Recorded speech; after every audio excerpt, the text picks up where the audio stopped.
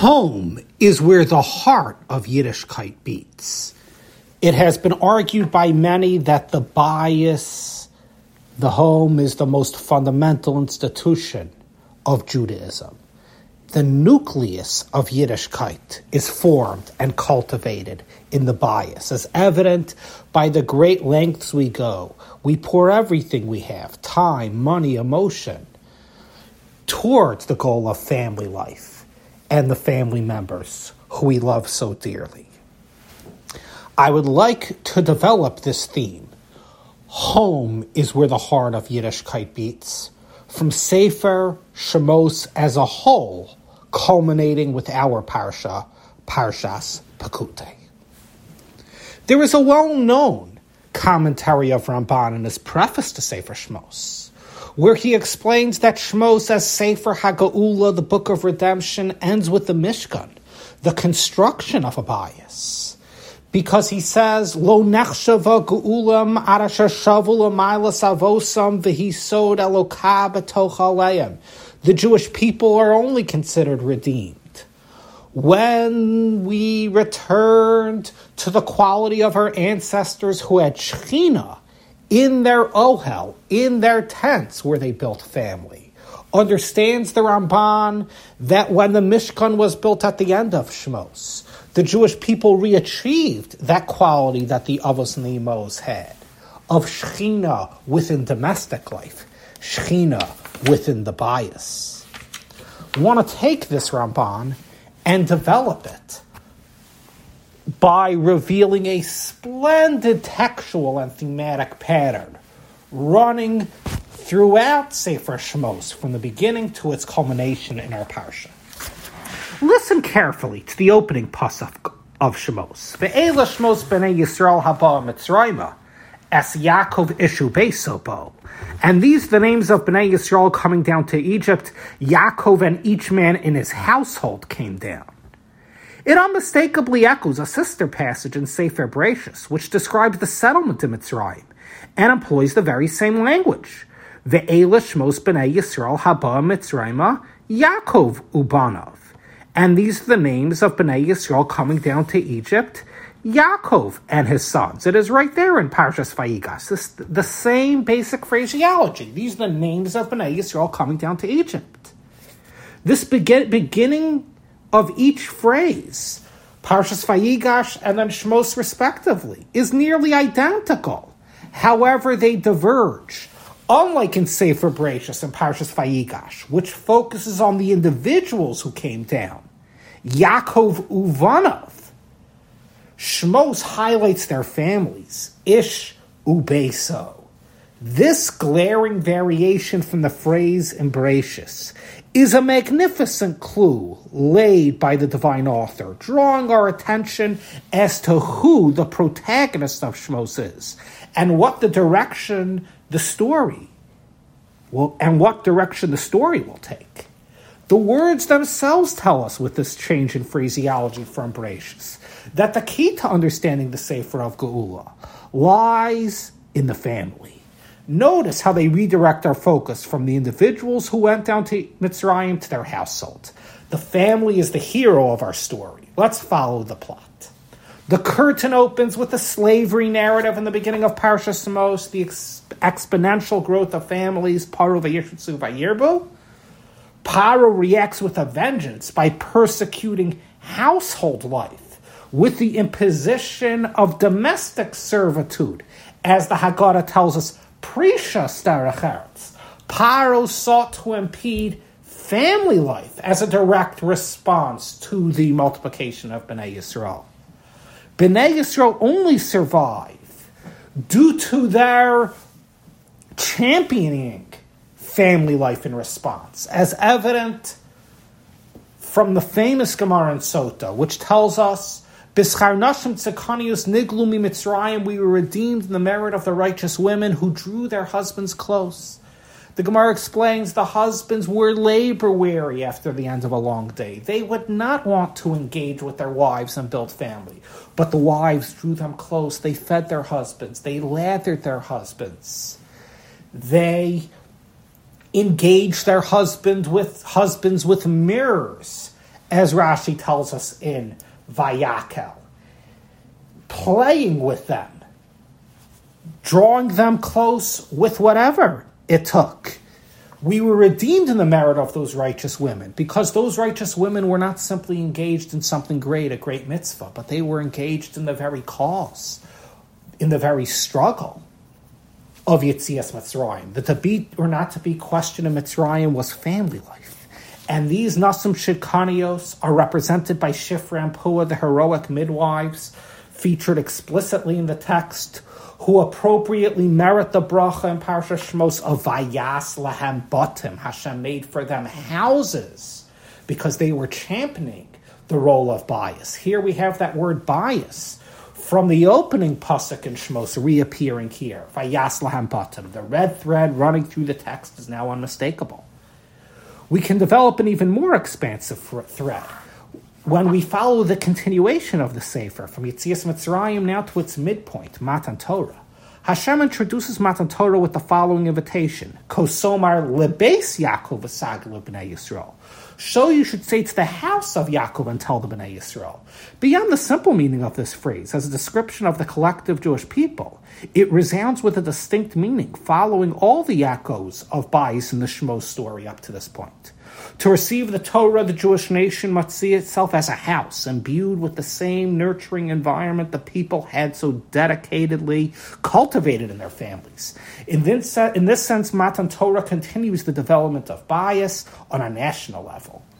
Here, too, the focus is not simply the home, but on the guardians of the home, the Jewish women. The sages interpret the above citation, Lebeis Yaakov Elu Hanashim. So you should say to the house of Yaakov, this is an overture to the women in particular.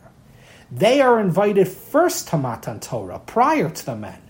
Kosomer Lebeis Yaakov and Elu Hanashim, and then only following the saga Lebnei Yisrael Elu Hanashim. They are invited first to Matan Torah because the entire future of the Torah nation rests on them as nurturers of bayis. In the well-known aphorism, the hand that rocks the cradle rules the world, and certainly, as we have seen, the spiritual world. The men are only reached out in the statement which follows, V'saga l'bnei Yisrael, and tell the Bnei Yisrael. This framework at Matan Torah is generally well known, but what is fascinating and less well known is the focus on the women in the process leading up to Matan Torah. Hayu nechonim l'shloshos yamim al tikshu alisha. Prepare for 3 days, do not draw close to a woman. Chazal understand the basis for these 3 days of preparation, the Shloshos Yemei Hagbala, as a safeguard against ritual impurity, which would have impeded the women's Matan Torah experience. In other words, ensuring that any Zera Ish within the woman's system would disintegrate. Consider the provocative perspective embedded in this explanation of the sages. The preparation for Matan Torah observed by all the people had the sole purpose of ensuring that the women could participate in the seminal event. Far more than simply a legalistic protocol, this injunction in the Matan Torah process is pregnant with meaning. Women's role as principal parties to Matan Torah was so overtly recognized, so resoundingly affirmed in the national consciousness. As Beis Yaakov, they are the guarantors of the Jewish future. The home they provide is the incubator in which the Torah will thrive. Now, a cohesive, panoramic new viewpoint on the Shemos story begins to take shape. The centrality of bayis continues seamlessly to the final episode of the Sefer, the establishment of the Mishkan. The entire premise of the Mishkan was that there be a home in which Hashem could reside among us. It's exciting to consider that everything which we have discovered up to this point in the story of national redemption rises to its crescendo here in the construction of the supreme bayis. Far more than a loose musing or sentiment, the Torah leads us to this conclusion in its omnipresent focus on the role of women in the construction of the Mishkan. The Torah showcases, for example, the women's expert spinning of wool into the curtains. V'chol isha chachmas leiv biyada tavu, we are told in Shemos Parak Lamed Aleph, Psukim Chaf Hey and Chaf Av.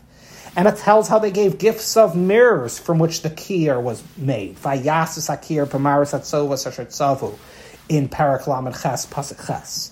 And it tells us of their donations of jewelry for vessels in general. Vayavo hanashim al hanashim kol nediv leiv hiviu chach v'nezim v'tabas v'kumas in Parak Lamed Pasuk Chaf Beis. In fact, this final cited pasuk, Vayavo hanashim al hanashim, men came upon women, implies that the men are joining the women, who are the principal volunteers in contributing to the Mishkan. Each of the above citations is generally read in its individual context, and it's easy to miss the big picture into which they all fit. But when we notice them and bring them together, we hear a music, we hear a harmony, we hear the song of bayis in the development of the Mishkan. As a divine bayis, the Mishkan must be infused with the nurturing spirit characteristic of the Nashim Tzidkanios who have been featured throughout our story. At this point, there is room for a healthy dose of skepticism. Are we making too much of this? If the Mishkan is really so connected to the concept of bayis, with which Sefer Shemos begins, shouldn't this connection be spelled out explicitly so that we don't miss it? When we look closer, we can see that in fact the connection is spelled out. A well-known Medrash comments on the Torah's description of the mirrors the women contributed to create the kiyar. These are the same mirrors which the women had used during slavery to entice their labor-weary husbands to draw close to them and to engage in family life, as Rashi tells us in Shemos Parak Lamed Ches Pasuk Aleph.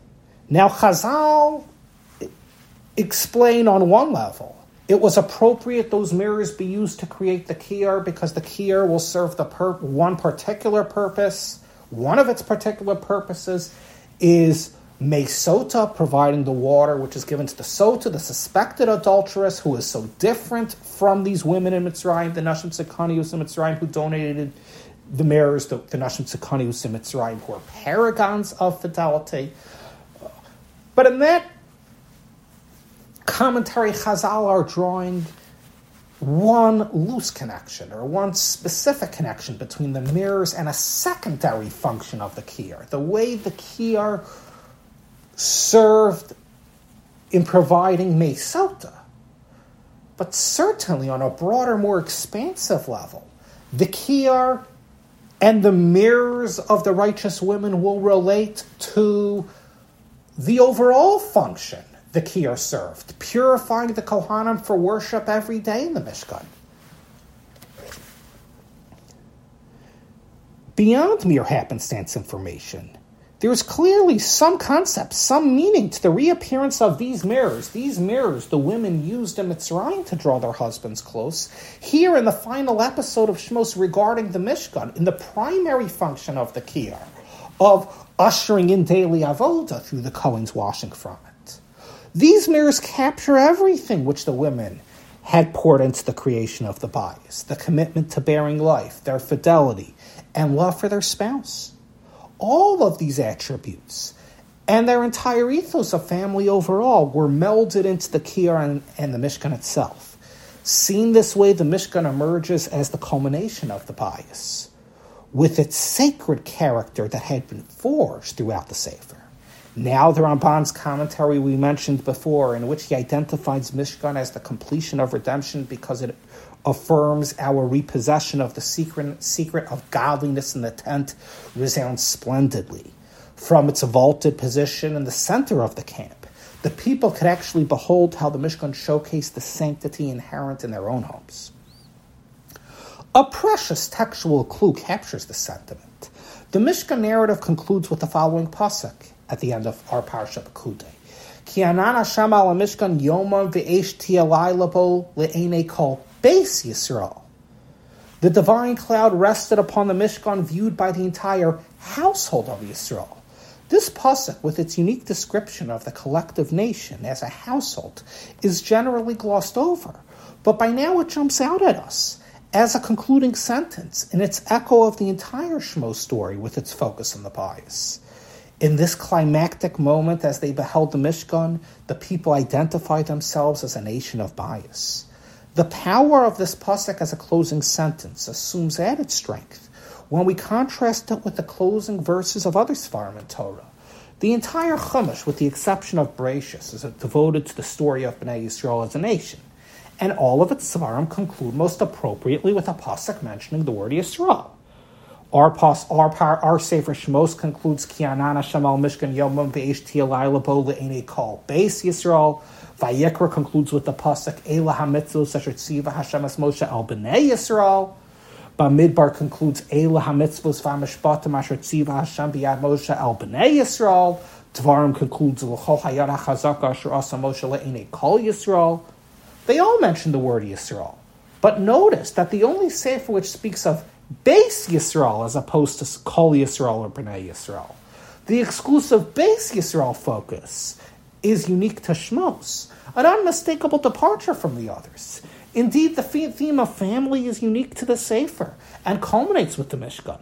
The holiness of Mishkan brings together and relies on everything which the people had cultivated throughout their experience from slavery through Matan Torah, up to this point of building a house for Hashem.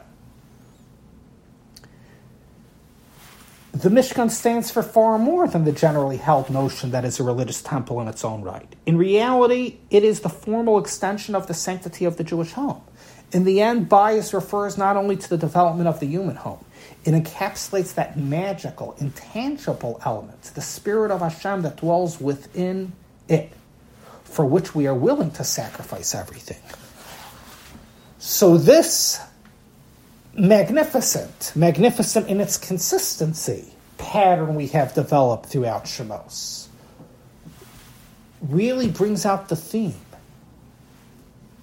The home is where the heart of Yidishkeit beats. Sefer Shemos is, according to the Mefarshim, the formative sefer of Jewish nationhood, the sefer which contains the formative events which define who we are as a people. It's Mitzrayim, Matan Torah, Mishkan.